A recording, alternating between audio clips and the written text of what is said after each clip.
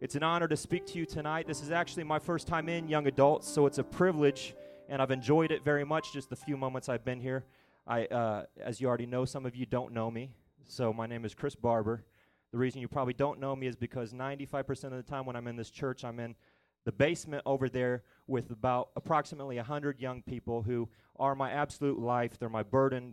They consume all of my heart. Some of the greatest, most talented, most intelligent young people are just a few yards away from us, worshiping the Lord even now. So, but it's an honor to be here with you tonight to preach the Word of God. I feel humbled and privileged. Thank you, Brother Lopez, for the invitation and your ministry. You're a fine man of God. I respect you very much. You're a sincere person. I've listened to your teaching and preachings, and actually many teachings and preachings through the Young Adults podcast. What an awesome thing and blessing that is.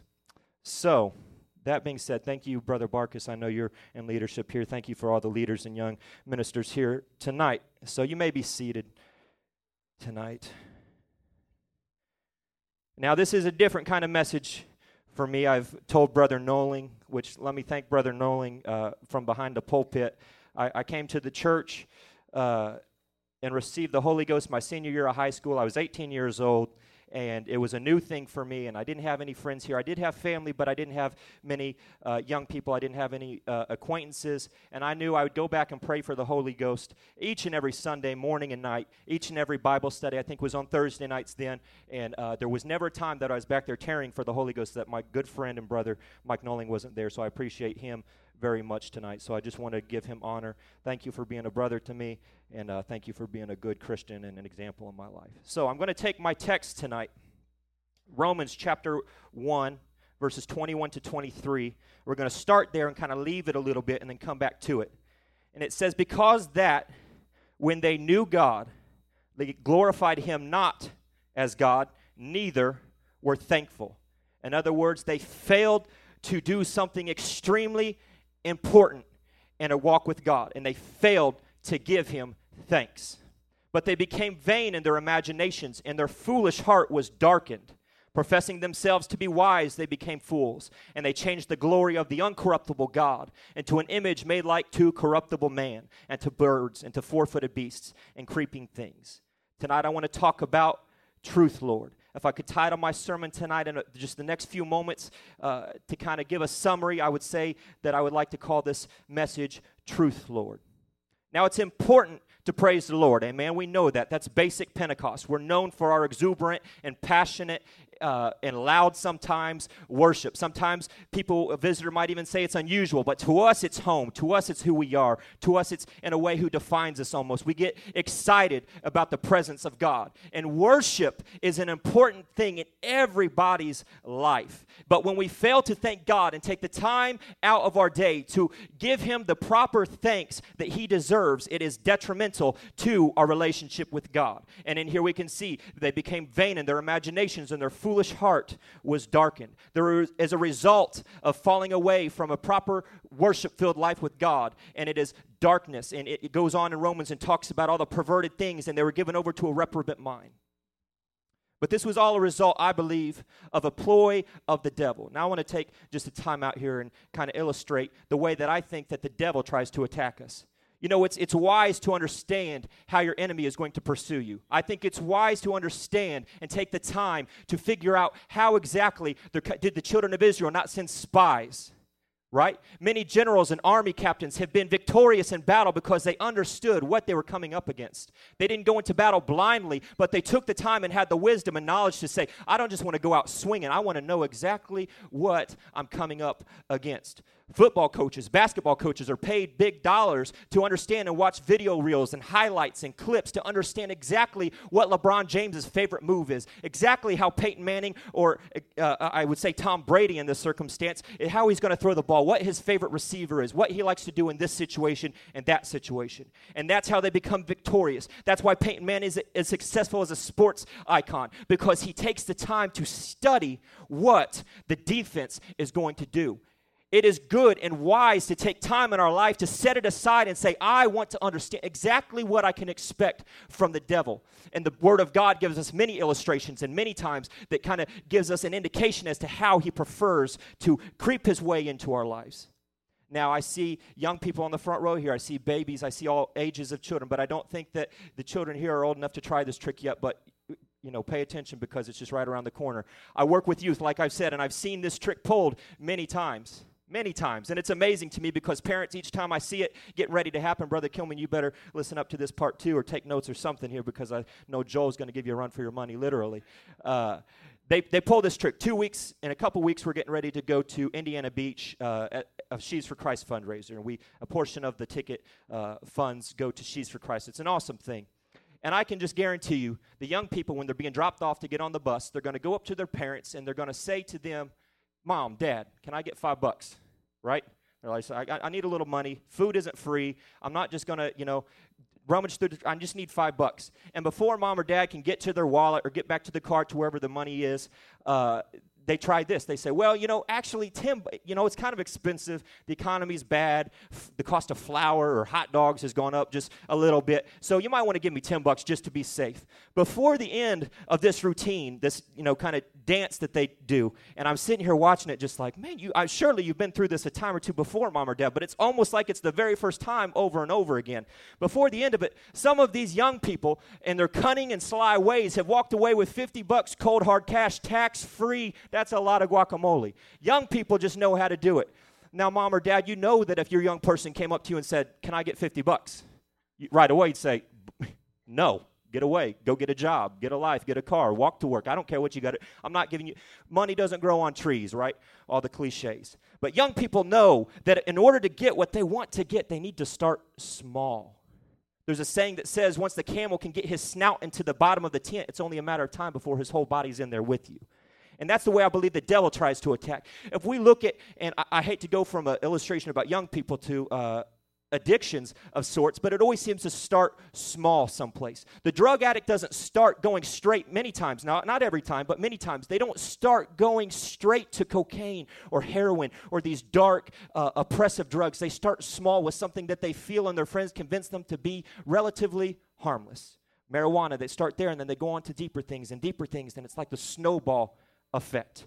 And before long, they're full-blown wasting all their paycheck. They've lost their lives. They've lost their families. They've lost their homes just because they started someplace that they thought was going to be insignificant and minimal. And before long, they've wasted everything in their life to appease the lusts of their flesh. Now, I believe the devil attacks this way. The devil is cunning. We shouldn't take him for granted in his power and his cunning ways. And we can study the Word of God and learn that the devil, too, attacks in increments. He doesn't just start with rebelling against God and rebelling against your pastor. He starts someplace small. If we look at Adam and Eve, he was subtle to Eve, and he appealed to the lusts of her carnality. And he didn't explain to Eve that she was going to be expelled from the garden. He failed to mention to Eve that she was going to be rebelling completely against God, and she would be cursed, and she would enter sin into the human race. He didn't explain all those things, but he said, your eyes will be opened. It's minimal, Eve. It's not a big deal. And she looked at the fruit and she said, well, this does look good to eat. And she began to reason with herself. The devil always appeals to our reason. And he starts someplace small. Jesus wasn't asked to bow to the devil right away, was he? When he was carried away? It started small. He said, just perform this minor miracle. Then he took him up to a pinnacle and he said, cast yourself down and let the angels catch you. But then he went even higher. He progressed even higher before. And that's when he said, bow to me. Bow to me. It started someplace small. The devil always starts someplace small. He takes time. He's cunning and sly. And when we think and we're expecting a nuclear bomb of sin to go off in our life, and we're expecting a great army to be coming, and we're going to be able to see the temptation of the devil a mile away, oftentimes he's sneaking up behind us like a wolf in lamb's clothing. We don't even see it come. It's right there beside us, and we're not paying attention because we're waiting for something great to happen because we don't anticipate and study the ways of his attack. It's wise to know, to take the time to think about what the devil is going to do and how he is going to take us away from the grace and mercy of God. Not to get too childish here, and I know I've been using stories that are commonplace in comic books for our Sunday school class, but they're relevant even today, even to young adults. Daniel and the lion's den. Now, I was reading this story, and I taught Sunday school to our young people about this story this past Sunday. And I've been reading it over and over again, in fact, and I know it's something that I should have memorized by now, but I just kept reading it and reading it and reading it. And I wondered, why didn't they ever try to eliminate praise and prayer to God altogether? Why was it just 30 days? Why was it just 30 days? Now, I believe these princes and these presidents over the nations, the 120 that came against Daniel, wanted his position because as man, we want the good job, the good car, all the guacamole so that we can pay our kids off, apparently. We need to make a certain amount of money just to support our families, so we envy those who are above us in many circumstances. And this world is filled with men who just want to get higher. They just want to get greater. They just want to make more money. They just want to have more power, more authority, and they'll stop at nothing to get it. So these men, of course, you know the story very well. They came against Daniel and they said, well, we can't find any fault in this man. This is a righteous, holy man. So we must create a way to bring him down. Now, why didn't they say we must eliminate praise altogether? Because they had to start small. Now, while these men just wanted his position, which the thing about greed and envy is, I wonder what these 120 men who were coming against Daniel thought they were going to do once they got rid of him, because certainly somebody else would have had to take his position. Then you're just going to knock that guy off, and it's just like musical chairs at that point. But people don't think about it. They get consumed with the lust of their flesh. They don't think rationally and logically, and the devil takes advantage of that, and he leads us astray from the Lord. So he started someplace small. Now, while these men wanted Daniel's position, I believe the devil had another motive. He was like, if I can start someplace small and trick Daniel the praiser into stopping his praise even for a season, I can destroy his soul. While these men wanted his position, his stature, his money, his fame, the devil wanted nothing more than to add his soul to his trophy case. The devil knew that if I can stop their praise for a season, his vain imagination and his foolish heart will be darkened. I can destroy Daniel if I just stop him for a season. But he understood Daniel was a man who praised continually. He prayed continually. He was a devout man who was faultless before the Lord. So he knew he had to just start someplace small. Daniel would have never gone for permanent abolishing of praise. Daniel would have never gone for forever having to forsake Jehovah Jireh. He would have never done that. And the devil understood that. So he thought, if I just sneak up on Daniel, if I just take the time to trick Daniel, if I just take a subtle way, if I just take my time here with Daniel, I believe that I can get him to be destroyed. He started someplace small. He wanted to restrict Daniel's praise. Amen? And that's exactly what's happening in this world today. People are trying to pass legislation. People are trying to use intimidation. People are trying to do whatever they can to stop the praises of the church. People don't want to hear the name of Jesus anymore. People don't want to hear preachers behind pulpits anymore. People don't want to hear anything that's going to conflict with the lust of their flesh. So they try to stop the praise from going up. They think if we can just try and pass enough rules and regulations, we can stop the preaching, we can stop the choirs, we can stop the grace, we can stop the mercy, and we can destroy the church. We got to start someplace small. So they have. 20 to 30 years ago, 2 Harvard graduates put together a manual to push agendas, and I'm trying to be minded of the fact that we have youth here tonight. So they tried to push their agendas. And Proposition 8 is something, so I'm trying to talk in code here. Are we picking up are you with me? Okay.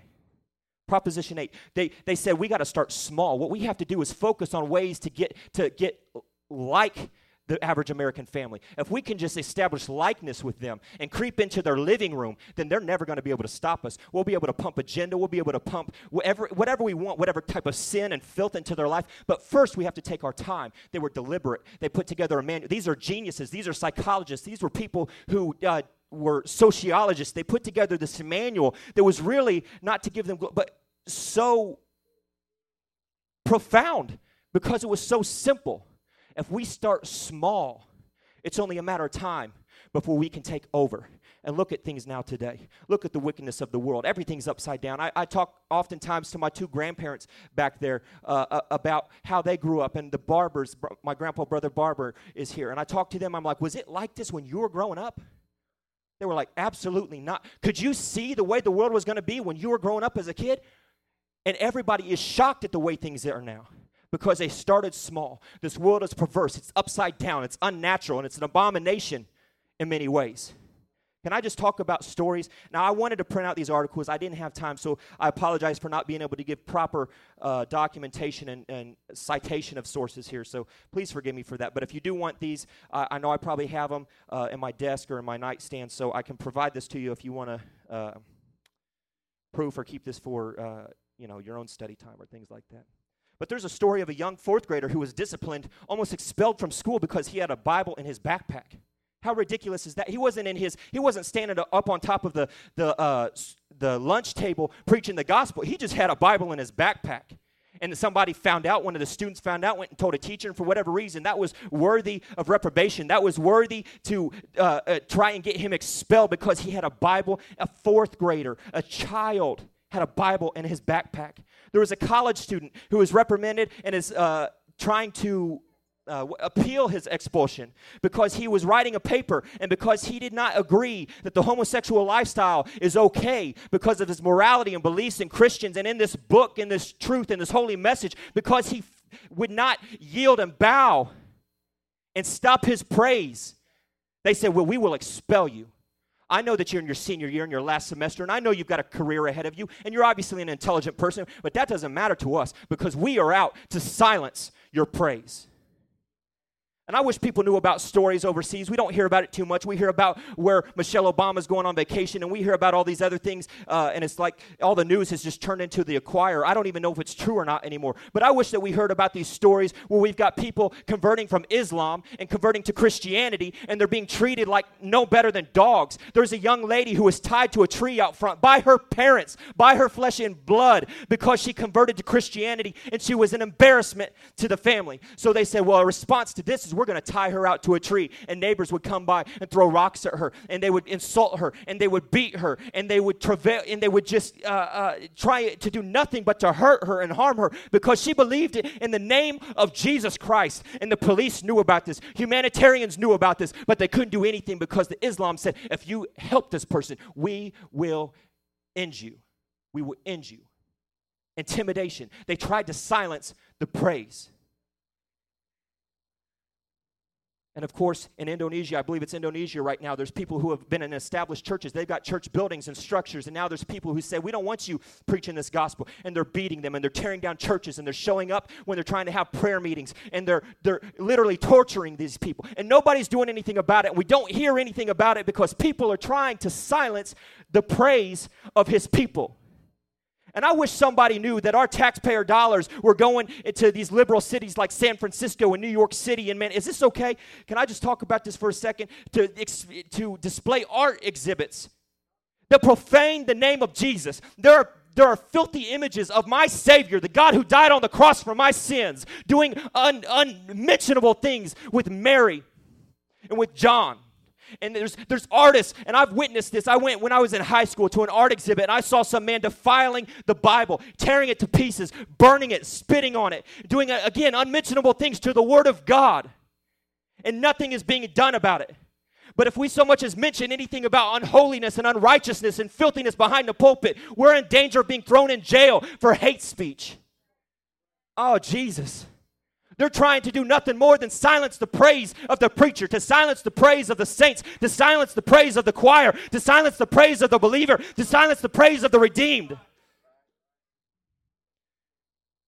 And we're looking for this nuclear bomb of sin to go off in our life when all of a sudden the camel's halfway in our door.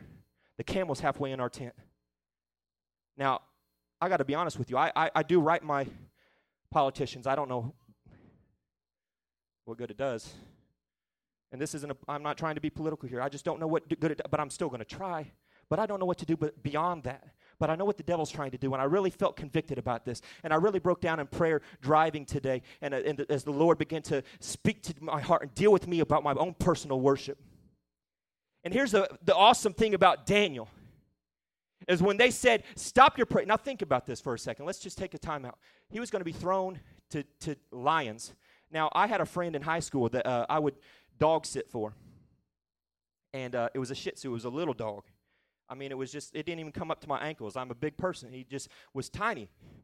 And I would watch their dog when they went out of town. And one time they went to Germany for 2 weeks. And I despised this dog more than anything. I would have just rather turned it into a doorstep or something. I just couldn't stand this dog because I'd come to feed the thing, and it would come and bite me and yelp and chase me around the house. So then I was like, well, I'm not going to let it know it's here. I'm going to find sneaky ways to sneak inside the house, whether it's crawl through a window or, I don't know. But that thing was like a heat-seeking bomb, and as soon as I stepped foot, there it was. I couldn't get away from it, and it would bite me and torment me. Bless God. Now imagine being thrown into a den of hungry lions. Now, you got the option. Think about it. Now, let's be real. I know I'd like to think I'm super spiritual all the time, but let's be real. 30 days to stop praising, just temporary. Now, he appealed to his logic. He didn't say this is forever. He appealed to Daniel's logic and said, if you stop praising for 30 days, you can avoid this altogether. Oh. I bet there's people who would think that's a pretty sweet deal. Just stop your praise. Just think about it, Daniel. And you might be able to avoid this altogether. And I'm thinking, I'm afraid of a little dog. If I know there's lions that haven't been fed weeks upon weeks, ready to just devour me, I'm going to have to think that I would, at least for a tenth of a second, if I could just be transparent with you, I would just have to think about it, give it a second thought.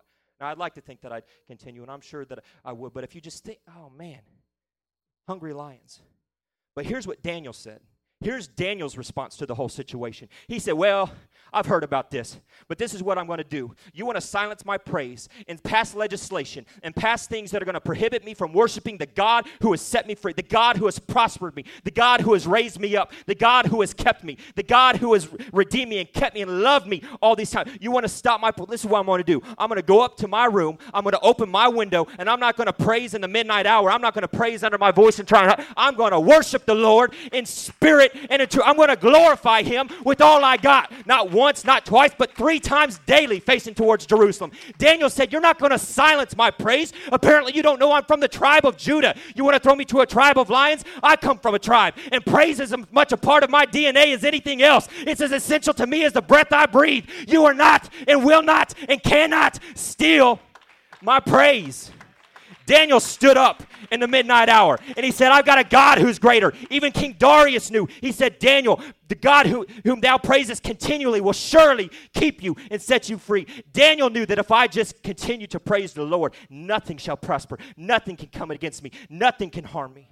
And even if it does, oh, baby, I got something greater awaiting me. There's nothing going to hold back my praise because I know all too well what the Lord has done for me. There's nothing going to stop my praise. You want to lock me up and throw away the key? That's fine by me. I've already told my wife I'm a radical Pentecostal. They might have to lock me up and throw away the key, but I'm not going to stop praising. I'm not going to stop preaching because he's done so much for me. And I know if they can stop my praise even for a day, they have won the battle.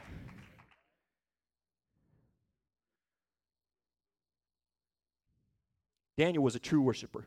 But if we can read about worship, appropriate worship, proper worship, we can study about, of course, you know, in, John 4:23, John chapter 4. And it says, but the hour cometh and now when the true worshipers, how many believe Daniel was a true worshiper? He shall worship the Father in spirit and in truth. For the Father seeketh such to worship him. Now, you know, I've heard a lot of preaching and I've read a lot of lectures and I've read a lot of books about this portion of Scripture that happens to be one of my favorite, but it offends a lot of people in other ways. Matthew 15. Can I just read this next 7 scriptures? And behold, a woman of Canaan came out of the same coast and cried unto him, saying, have mercy on me, O Lord, thou son of David. My daughter is grievously vexed with the devil. Now, the first thing this woman did was she petitioned the Lord. Now, I believe that's biblical. Is it not? Asking you shall receive, seeking you shall find, you have not because ye ask not. Is that in the Bible? She knew that the first thing she needed to do was petition the Lord. She didn't do anything wrong. She did everything right. In fact, she knew that he was son of David. She called him son of David. She was a woman who was at least familiar in some way, shape, or form with the good, holy book. She knew what she needed to do. But he answered her not a word. And his disciples came and besought him, saying, send her away, for she crieth after us. She's a nuisance to us, Jesus. If you didn't respond to her, why should we just get her out of my... She's like that dog chasing me around. Just get her away. And he answered and said, I am not sent but unto the lost sheep of the house of Israel. In other words, it's not time for redemption yet. I'm not here for you. I'm here for the lost sheep of the house of Israel. So then her response was profound and deep in many ways. She came and worshiped him. First she heard no, and then she said, well, I'm going to worship him. How many know we should reserve our praise and worship for God? Which is what she did. But he answered and said, it is not meet to take the children's bread and to cast it to the dogs. And she said this, Truth, Lord. The title of my message tonight, Truth, Lord. Yet the dogs eat of the crumbs which fall from their master's table. Then Jesus answered and said unto her, O woman, great is thy faith. Be it unto thee even as thou wilt. And her daughter was made whole from that very hour. She, of course, had some logic and reason here. And I know she had a poetic response to God about the dogs eat from the master's table, the crumbs from the master's table. But she said something profound before she even started with her poem. She said, Truth, Lord. She said, in other words, Lord, I surrender to your word. I didn't just come here to worship you in spirit, but I came here, Lord God, to submit and to surrender to your word. Because you have to worship the Lord. True worship comes in the form of spirit and in truth. Now, God knows, and we know all too well, we're professional Pentecostals, and sometimes we know how to praise with the best of them. And I believe Sunday night we got jiggy with it, whatever you want to say. We got real with God. People were dancing and shouting. Bobby pins were turning into ammunition. People were getting their hankies out. People were rolling and speaking in tongues, and we felt God. We worshiped him in spirit. But if we don't worship in spirit and follow it with worship and truth, we have missed the point. If we fail to surrender to God and let the cross change our lives, we have missed the point. The devil is perfectly fine, I believe. Now, Brother Kilman can clean up this theology later. Brother Lopez, Brother Fridley, perhaps you guys can clean up this mess later when I'm out of the room so you don't hurt my feelings maybe. But I believe that God's okay with us stopping halfway. I believe that the Lord is okay with us stopping in a worship service like that. I believe that he's okay with us speaking in tongues and coming down and getting excited in the presence of God. As long, and hear me now, as long as we don't follow it with that dreaded praise in hell. Truth, Lord. When we say truth, Lord, when we surrender to the will and mercy and grace and anointing of God, I believe that the very foundation of hell begins to tremor. I believe the gates of hell begin to fall down. And I believe devil himself begins to find a room to cower in. Because when we say truth, Lord, we call on the name of somebody who's greater. We call upon the name of somebody who's mightier. We call upon the name of someone who every knee shall bow and every tongue shall confess that he is Lord. I wish somebody knew that when we say Jesus, in him dwelleth all the fullness of the Godhead bodily. And in his name there is hope. In his name there is peace. In his name there is deliverance. There is no lion that can devour you. There is no enemy that can destroy you as long as you call upon that matchless and wonderful name. Do not tonight, young adults. I know we're young adults. We've got financial woes. We've got marital stress sometimes. We've got things that come across us at all just from every single angle. Do not allow your situation to steal your praise. Don't allow your illness, your transgression. Hear me now. The devil's got no authority over you. You come and like we were talking about the blood of the Lamb, you just raise your hands and praise him anyway. I know you made us messed up. I know you made us let sin creep into your life, and somehow the devil found his way in like he tempted Eve, but there's still grace that is sufficient for you, and I know about it because there's been grace that has covered my life time in and time out. Depression can't touch you. Job situation can't touch you. Your marriage is crumbling. Just let God come in. Why don't you just invite God? Why don't you just open your window up a little bit and say, well, I'm just not going to, let people know about me. I'm just going to praise him anyhow. In spirit and in truth. I don't believe the Lord in these days. I know we've got these guys who seem to have these revelations and they want to redefine the lines and redefine the borders. And it seems like whenever they began to tamper with those things, that line in the sand that's been there for 2,000 years, that was there from our forefathers, and even more recently, G.T. Haywoods and the Paul D. Mooneys, and all these great men and warriors of God who preached in fields and encountered persecution. They drew these lines there for a reason. They were ordered by God. And now we've got these guys who want to tamper with these definitions and tamper with these boundaries that have been there for years.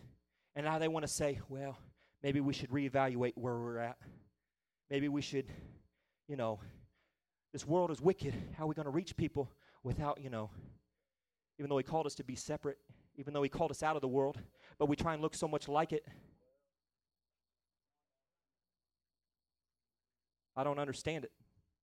Why are my friends who I hung out with at IBC leaving the Word of God and leaving truth in the name of a few numbers? Oh, numbers will come. Numbers are going to come. I believe that. And that's not prophecy. That's just, I believe in the Bible. And in the last days, he'll pour out his Spirit upon all flesh. I'm not trying to be deep or try and, act like I'm got some deep revelation and word. That's not me at all. You don't understand my personality. I'm not even trying to do it. But what I'm trying to say is those lines were drawn and developed for a reason. I don't mind with, tampering with the methodology. I'm fine with podcasts. I'm fine with the internet. I'm fine with, PowerPoint material, even though I don't have it. I'm fine with doing all these things to make things, pretty and professional and all that stuff. But do not mess with the message. It is Acts 2:38 that set me free. It is Acts 2:38 that gave me a new beginning. It is the truth that set me free. It is the blood that set me free. And when you take the blood out of the equation, you have missed the mark. I wish somebody knew that when we say truth, Lord, he can heal cancer. When we say truth, Lord, he can give you a job. When you say truth, Lord, he can give you a new beginning. When you say truth, Lord, he can give you deliverance. There is nothing that come against you.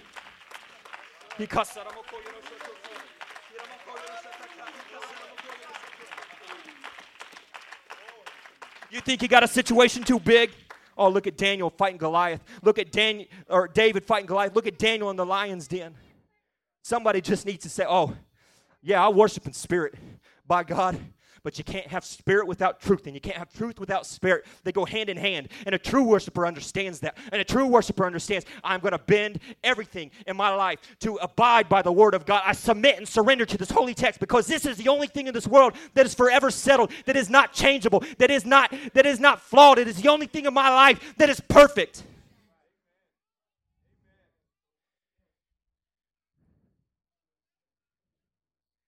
Is this okay? And I'm going to close here, but I do want to close with talking about outreach a little bit, just a quick couple stories. Hopefully I'm not too short. I was telling a story before preaching tonight. I preached at a church down in southern Indiana on a Saturday night service, and just a smattering of people. And I preached hard for about 30 minutes. And I was done, and I was calling for music and, getting ready for altar call. And a man in the back corner stood up, and apparently he disagreed with the time to close, and he said to me, and he screamed to where everybody could hear him, fortunately, and he said, "Is that all you got for us tonight?" Oh, humiliating. Oh, Jesus. So, fortunately, I had notes, and I don't know if this was the right thing to do or not, but I just started belting stuff out for another 15 minutes. I hope it was coherent, but I just wanted to please him. I didn't want him to think he got ready on the Saturday night to just come here, 30-minute sermon. I really thought I nailed it, but that's all right. Bless that man. So I don't know. Do we have altar call in young adults? Somebody can make their way to their music. I just want to share a story with you, and I'm sure that many of you have heard this story before about Katie Genovese. Does that name ring a bell? If you've read Malcolm Gladwell, you've read about this story, whether you remember it or not. But I took, I got a degree from IUPUI, and I heard this story more times than I would like to admit. It's a very popular story, and especially freshman and sophomore year of school. And there's this woman, Katie Genovese, and I forget the details of the story, so if I get this slightly wrong, I'm getting old, I guess, So forgive me for not knowing all the details and particulars. But there was this woman in New York City. She was making her way home, and she was almost home to her apartment complex when she was attacked. New York City, it happens all the time, right? Probably every single day. She was getting attacked. And the man who was attacking her didn't just want her purse and to leave it at that, but he started to kill her. He wanted to hurt her. And it was a long struggle. She was fighting for her life with all that she had. She pushed him off. She fought away. She got away one time, actually. And she screamed out, and this battle went on for some time. 32 people, in fact, heard this woman screaming and crying out for help. Help me, save me, somebody, was her cry. Somebody intervene. I'm dying. 32 people heard that cry. The sickening thing about that situation is not one person picked up the phone and called the police. Not one person went outside to try and do anything. They just did nothing. And so unfortunately, Katie Genevieve's life that night was tragically and horribly robbed from her. Her breath was no longer able to pass through her lungs. Her heart no longer beat it again. And of course, many psychologists ate the story up. Well, was this because the harsh lifestyle of New York City was the first thought, right? That's what I thought when I was reading the story and hearing it for the first time. Surely this is because New York is such a cruel and hard and harsh environment to live in. But when they ran tests and when they did their analysis, they were conclusive that the reason she lost her life that night was because everybody else thought everybody else was going to call the police. They were waiting for somebody else to save her life. They were waiting on somebody else, perhaps their neighbor, who they knew could hear the horrid cries and the screams of the evening, to call 911. And so they sat idle and said, well, surely somebody else is going to make the call. So they did nothing. I was here around lunchtime about a month and a half ago, and I'm sure Brother Fridley and I used to help out at the Jesus House years ago for 2 or 3 years, and Brother Lopez, I know you guys are familiar with this scene, but it just struck me to the heart. This young woman walked into Calvary's front doors, and she made her way, and I was on my way out, and some of the ministry was there. Brother Mooney was there, in fact, and she came up to Brother Mooney, and she just started crying, and she was wearing, clothes, and I could see scars, giant scars down her chest, all over her arms. Now, this could have been anything. I don't know what happened to her. It could have been a car accident. It could have been anything. But it just made me think about Katie Genevieve.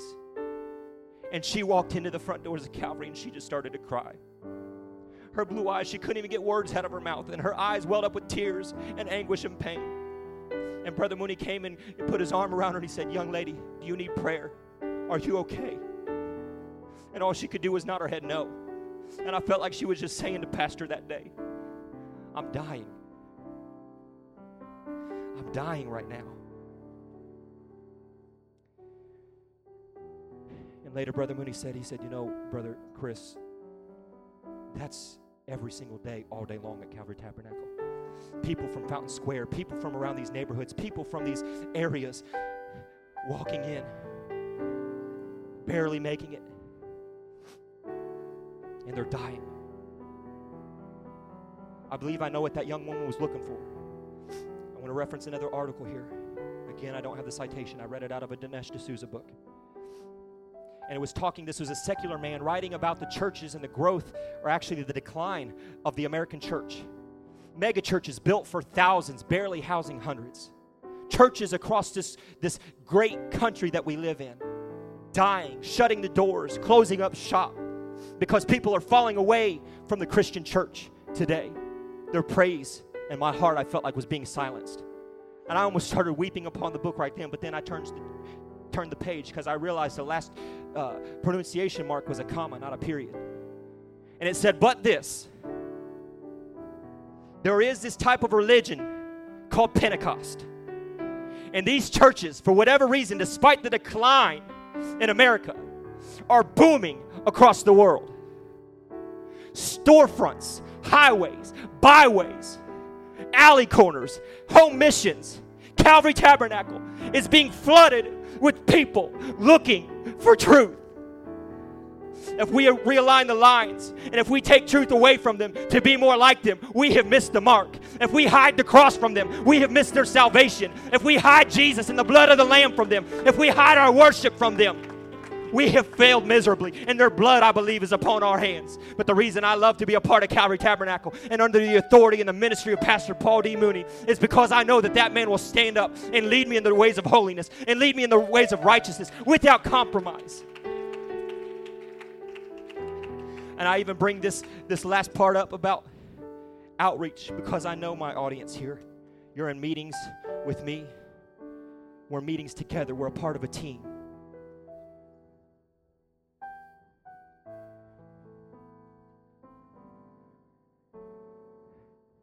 And I just believe somebody, a cousin, an aunt, an uncle, a coworker who's just waiting for somebody, one of us, to take the spoon out and to say, here, I dip this in the Word of God. Here's a little truth.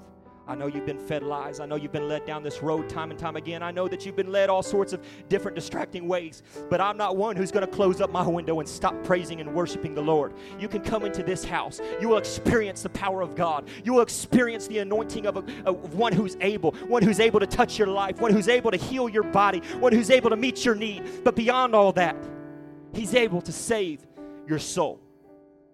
The devil's okay with us tonight, young adults, stopping halfway. But we must continue to worship, not just in spirit, but in truth. And if you'll stand with me tonight.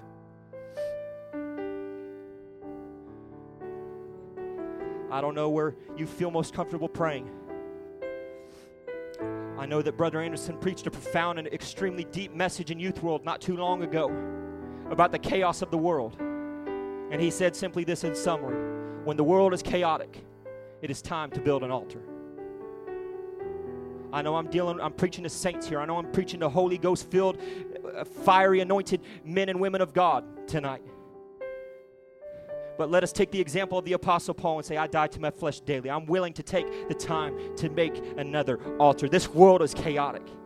So whether that's at your seat or up front here, perhaps you want prayer, we can pray for you. Perhaps you have a need, we can, pray for your need. But whatever it is, let's just pray now in Jesus' name, God. In Jesus' name, Lord God, you have set us free. You have anointed us. You have called us out, Lord. You have made a way when there was no way. You have brought us out of the miry clay, Lord God. You have set our feet, Jesus, on a rock, God, a rock of truth. We know who you are. We're privileged to know your oneness in your name tonight, Lord Jesus.